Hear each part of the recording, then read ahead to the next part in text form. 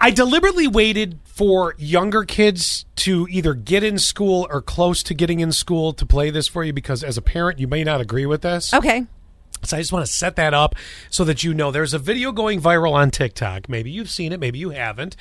It is the new safety hack for your children, and it's all about teaching them. All right.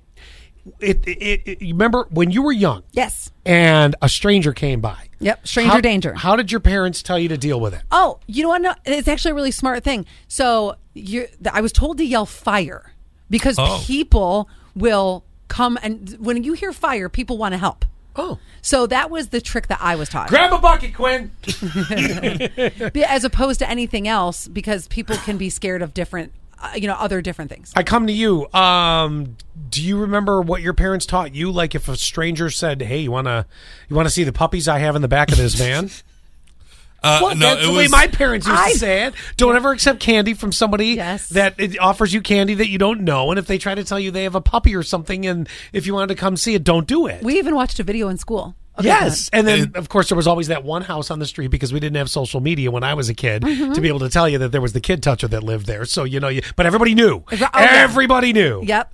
It was, I would yell stranger danger, or I would yell, "You're not my dad," really loud, because that immediately makes everyone around. That's awesome. Everyone around you thinks that guy's trying to steal this child.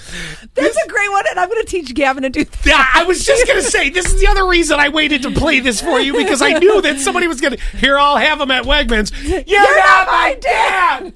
Oh, my God. Suddenly the guy sprinting out of Wegmans, like, even if he's just like, oh, no. Yeah, right? See a mass exodus out. Wow. Somebody's going to, try to come and rescue him, and then they're going to look at you, look at him, and go, "That's your dad." Yeah. Right? I'd look at him in today's day and age and be like, "You're right, I'm your mother, shut up." And it's acceptable today, right? Right. No, listen to this. So this is what this one mother, and she's a motivational speaker, an author, a motivational speaker, and a mom of 6. Wow. So listen to what she says that you should do. If somebody tries to kidnap them or pull them away from their family, don't just scream. I need them to yell out every single curse word they could possibly think of. If you're at a playground or something like that and you hear a child scream, that's not really alarming to you. But if you hear a child yelling out every single curse word, you're going to stop mid-conversation and say, "Hold on," and look to see what's going on with this child. Why is this child cursing like that? Now, I am not a parent, I'm not a parent, but I think this is a great idea. The problem is, right now, we're at the point with Lydia, all of now 3 years old. Yes. Where is she still using the F word? We've had to, and now she's trying to lighten it up, and it's, what the hell? It's still not any better.